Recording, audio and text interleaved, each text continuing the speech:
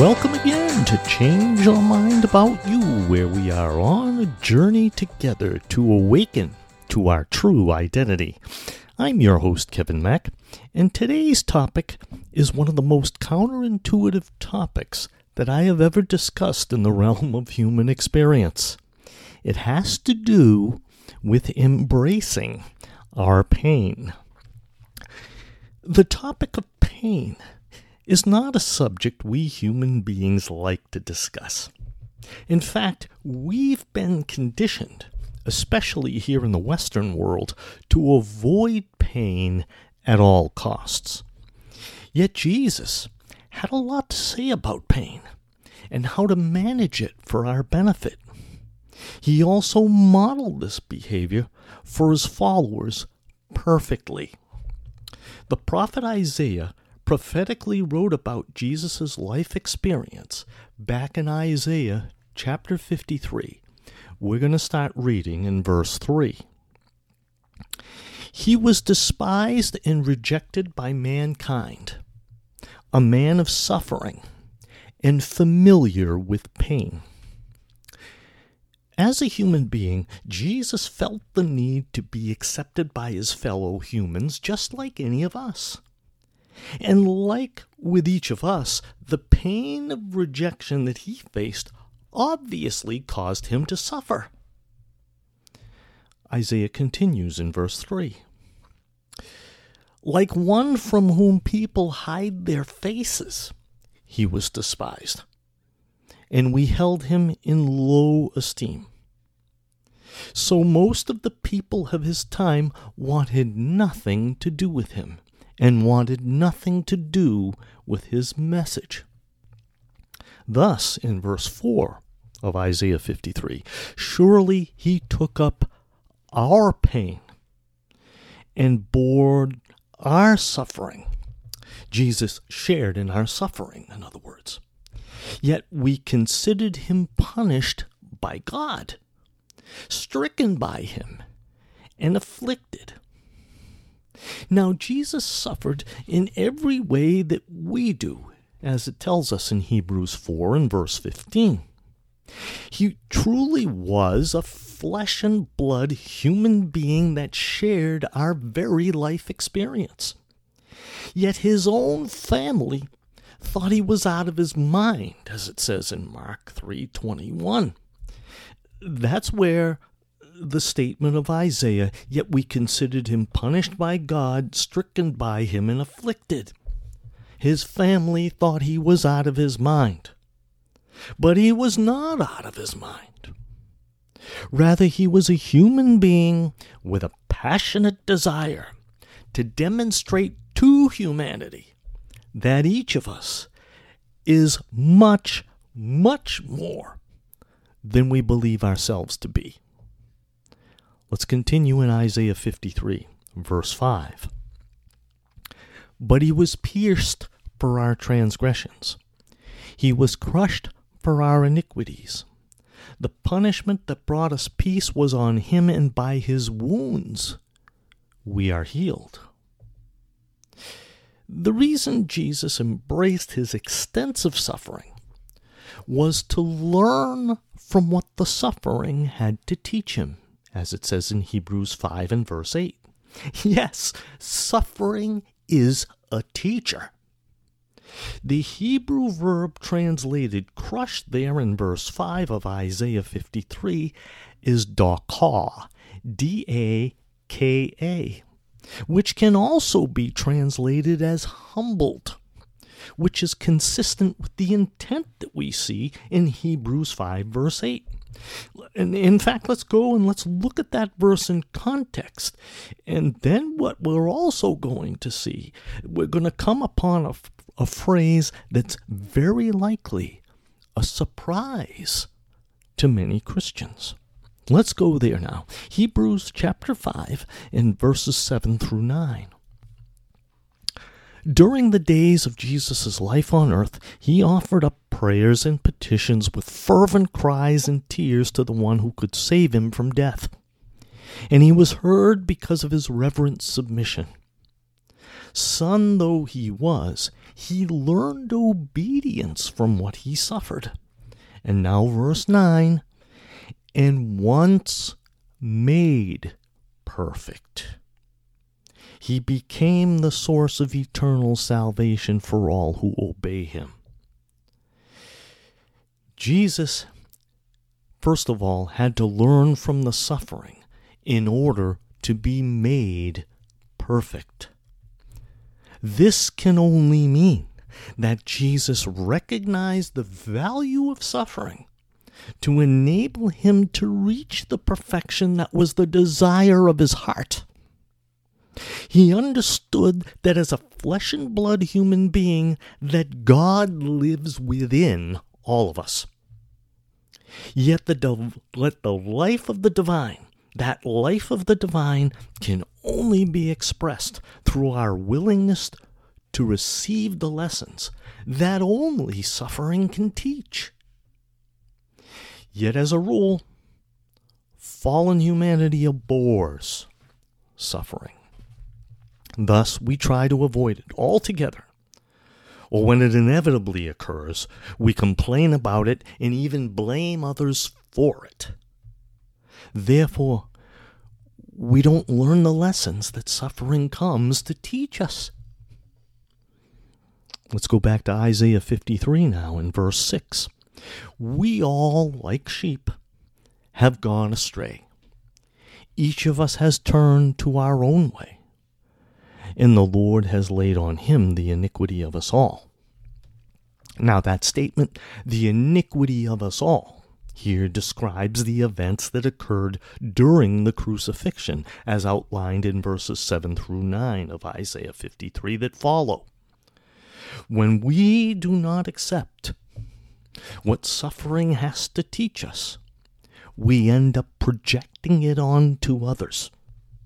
That's what happened to Jesus at his crucifixion, as described in verses 7 through 9 of Isaiah 53. It is in this way that the iniquity of all was laid upon Jesus. Let's move down now to verse 11 of Isaiah 53. Yet, after he suffered, he will see the light of life and be satisfied. By his knowledge, my righteous servant will justify many, and he will bear their iniquities. The Masoretic text here says about verse 11, or translates verse 11 rather, as, after he has suffered, he will see the fruit of his suffering and will be satisfied. And an alternate way of translating the second part of verse 11 is, by knowledge of him, my righteous servant will justify many, and he will bear their iniquities. So as a son of God, Jesus knows the Father, Mother, God.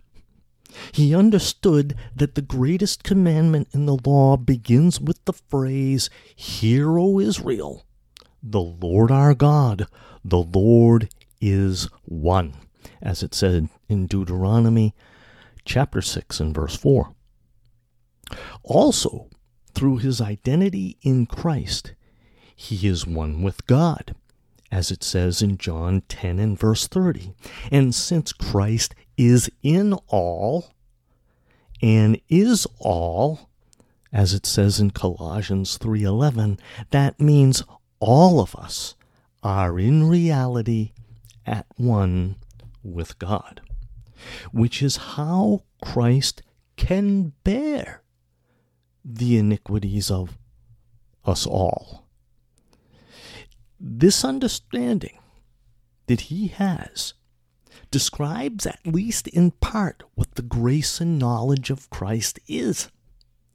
And it is the recollection of this knowledge that suffering is meant to bring back to our minds.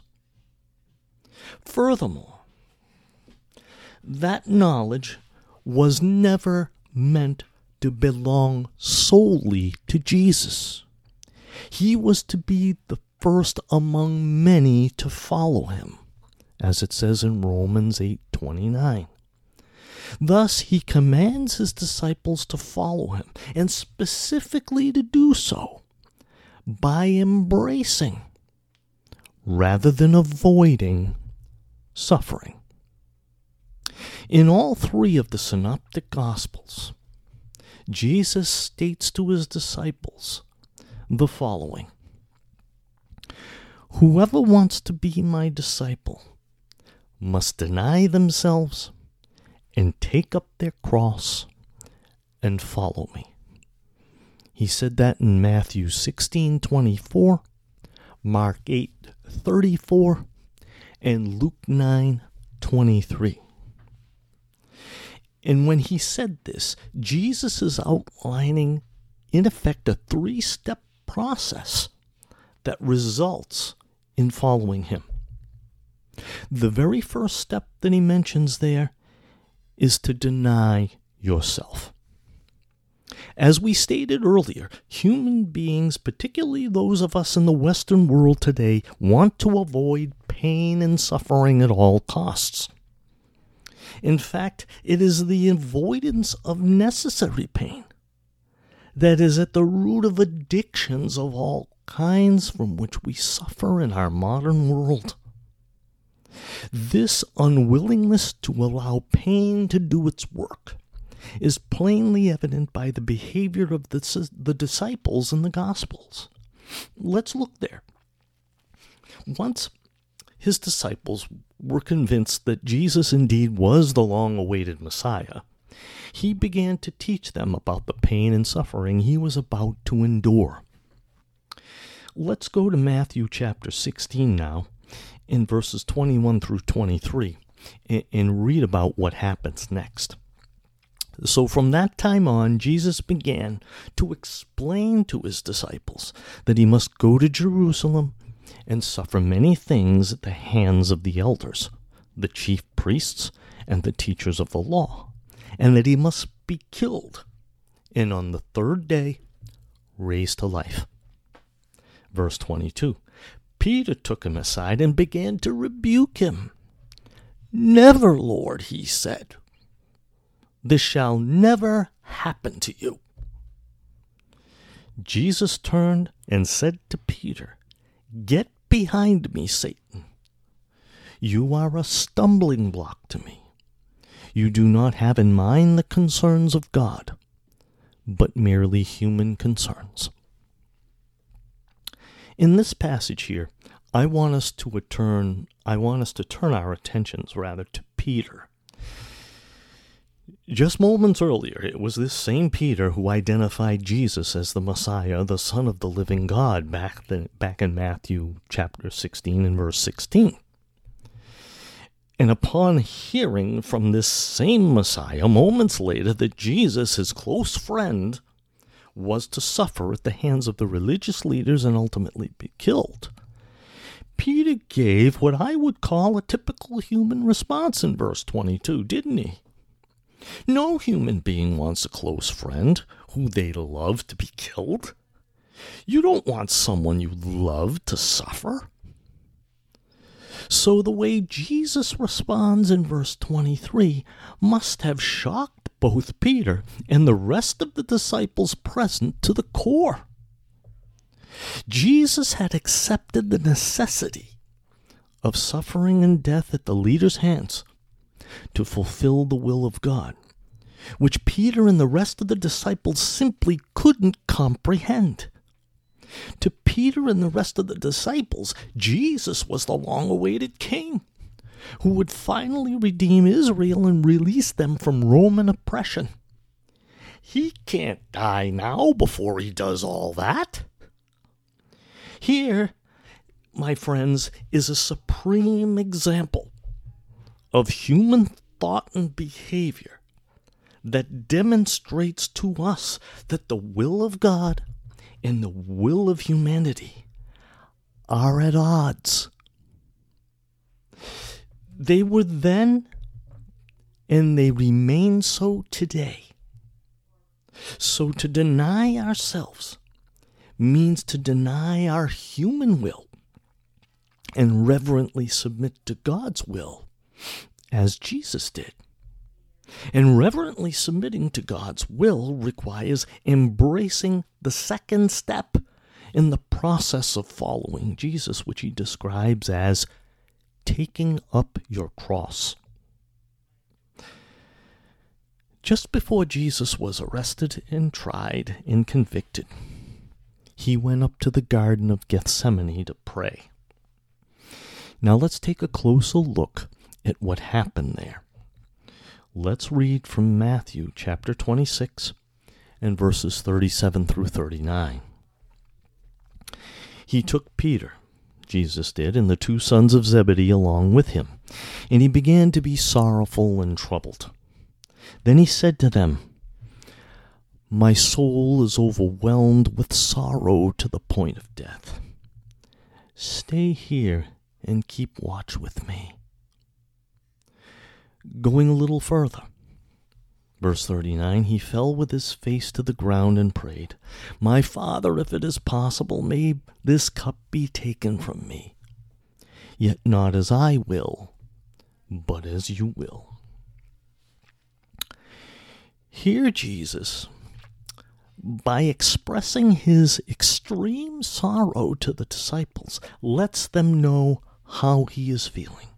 Jesus is in touch with his own feelings, and he expresses those feelings to his disciples. But he does not ask them to take the feeling away from him. He prays to God to do that. You know, it's been said that suffering equals pain times resistance.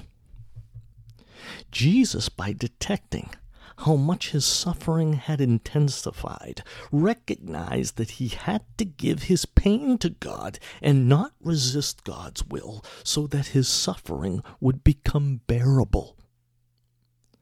Part of why he went through and did this and asked his disciples to keep watch with him was to teach the disciples how to treat overwhelming sorrow by his example.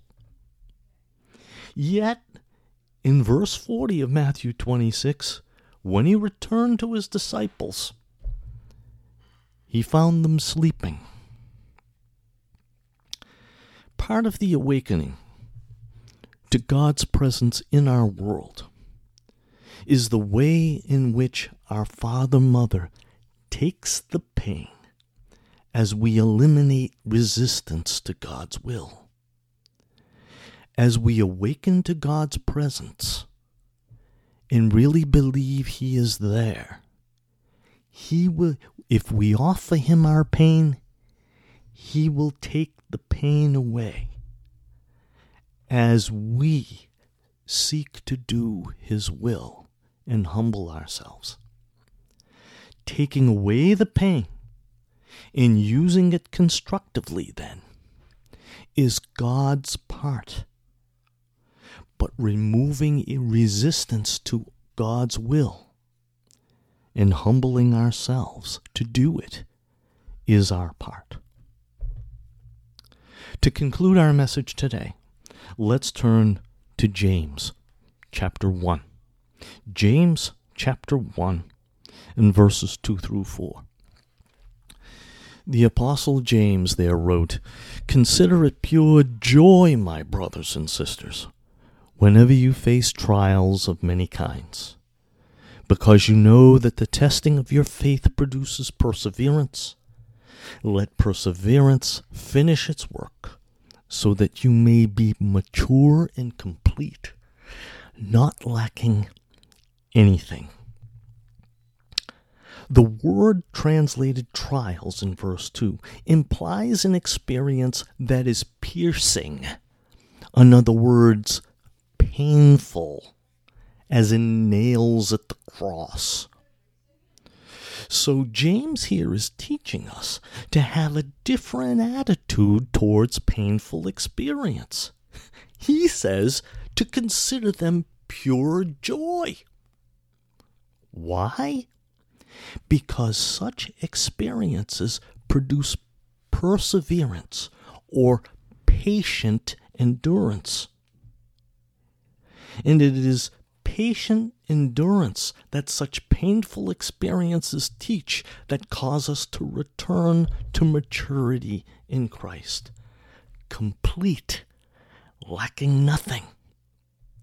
When we reach that point of lacking nothing, we have succeeded in following Jesus. We become the lights to the world that all of us are intended to be. Well, that's all I have for you today. Thank you for listening to Change Your Mind About You. I certainly hope that today's episode has been of value to you. Your comments and questions are therefore always welcome. Please direct all correspondence by email to kevinmack@changeyourmindaboutYou.com. That's kevinmack@changeyourmindaboutYou.com. Thank you once again for joining me today. This is your host, Kevin Mack, wishing you a pleasant day wherever you may be. And until we meet again, take good care and be well, my friends.